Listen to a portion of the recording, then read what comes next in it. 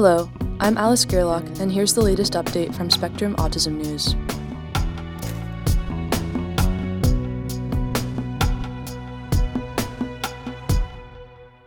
Biotech downturn hurts companies targeting autism-linked conditions, by Angie Voiles-Askham. Richard Novak realized that things were, in his words, tanking in December 2022. He was working to shore up a second round of funding for his company, Unravel Biosciences, but nothing was panning out. One potential partner told him they would love to collaborate with Unravel, which uses a computational model to identify new drug targets for conditions such as Rett syndrome, but they had no budget. A potential investor admitted that, at that moment at least, they weren't interested in rare diseases. This felt different from the rejections Novak had become used to since co-founding Unravel in 2020. Those usually came after a formal conversation. Now he was getting evasive responses or swift no's. Larger pharmaceutical companies had faced financial strain for much of the year, but by December, Novak realized the funding challenges had come for smaller drug companies like his, too. Just 1 year earlier, investment in the field had run rampant. Money had poured into biotechnology companies. Investments buoyed by an intense pandemic-driven interest in biotech, plus fiscal stimulus and a low interest rate. Data from BioSentry, which tracks biotechnology investments, showed that venture capital investment in biotech hit a record high of $51 billion in 2021, and the NASDAQ Biotechnology Index reached an all-time peak in September of that year. Since then, however, the mood has soured. Between September 2021 and mid-February of this year, the same NASDAQ index dropped by 23%. Venture investing in biotech fell to a more routine $37 billion last year, a trend that has so far continued into 2023. Funding for companies targeting brain-based conditions, including autism and Rett syndrome, which saw unprecedented numbers of financings in 2020 and 2021, has dipped back down to pre-boom levels. This was the environment in which Novak was trying to find additional backing for Unravel, a company primarily focused on central nervous system conditions. After its initial seed funding, the team had rented lab space and hired staff, but as investments slowed down during 2022, Unravel, like everyone else seeking the attention of investors, was competing in a much tighter field. Faced with this downturn, many biotech companies began cutting costs or closing up shop. At least 29 have announced layoffs since the start of this year.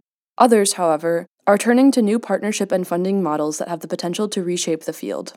The current funding correction is reaching all corners of the biotech space, but it might affect companies that target autism and other brain-related conditions more than others.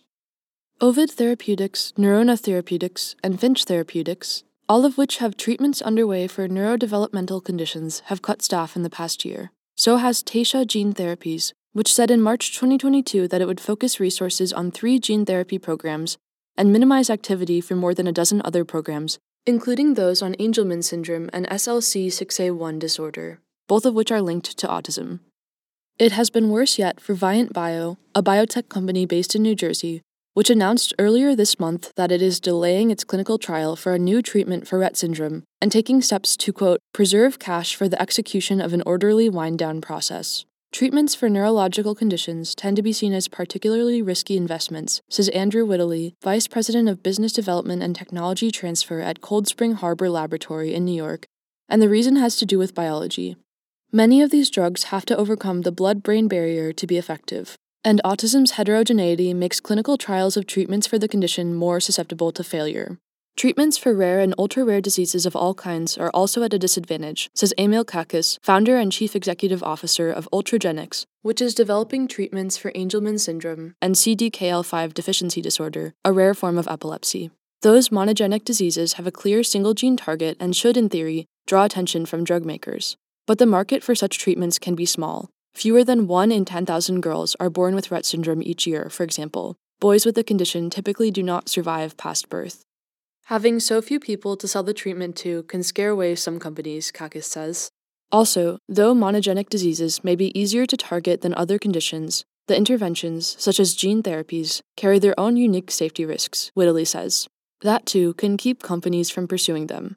The good news, Whittley says, is that even as the biotech sector contracts, the underlying science that powers it continues to progress. Early-stage academic research programs, largely funded by government grants, are mostly insulated from short-term downturns in venture capital investments. Some research institutes, such as Cold Spring Harbor Laboratory, where Whittley works, also have partnerships with investment firms to advance translation of research even before companies are founded. And patient advocacy groups sometimes fuel their own programs, Kakis says. The Foundation for Angelman Syndrome Therapeutics, for example, developed a drug to boost UBE3A, the protein missing in people with the condition, and funded it through preclinical testing.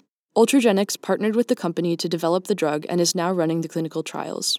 Also, this kind of contraction has happened before, Woodley says. He acknowledges the tragedy of the layoffs this past year, but notes that biotech investing is cyclical by nature. During the 2008 housing crisis, for example, the field saw a similar boom and bust, with the Nasdaq Biotechnology Index peaking that August and then plummeting in the following months, before eventually bouncing back to its pre-boom level. Another rise and fall happened over 2015 and 2016. During dips, companies sell off or license non-core assets and cut their spending to focus on their most promising ideas and ongoing clinical trials, Woodley says. When the market recovers, those companies that survive look to expand again. The current downturn, therefore, isn't a death knell. It's going to delay things, he says, but it doesn't mean that the great ideas aren't continuing to live on. Still, companies can exist only as long as the money lasts, as Novak is acutely aware.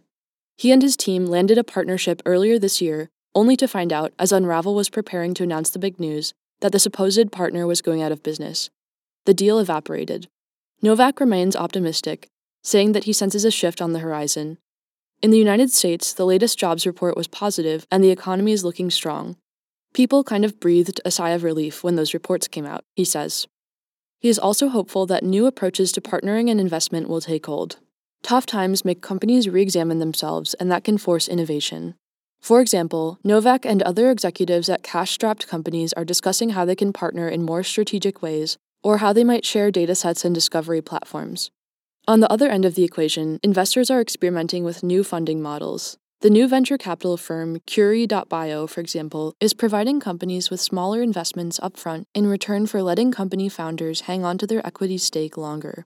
Novak likens these new strategies to soldiers breaking step when they march over a bridge. If they all march in rhythm, the theory goes, the pounding of their boots can cause the bridge to resonate at a frequency that leads to its collapse. Breaking step during tough times, Novak suggests, is what led to more decentralized clinical trials during the pandemic and enabled ongoing data collection as studies progressed. That innovation has stuck, and that's now the way many trials are run. It's still early, but time will reveal what might come out of the current downturn.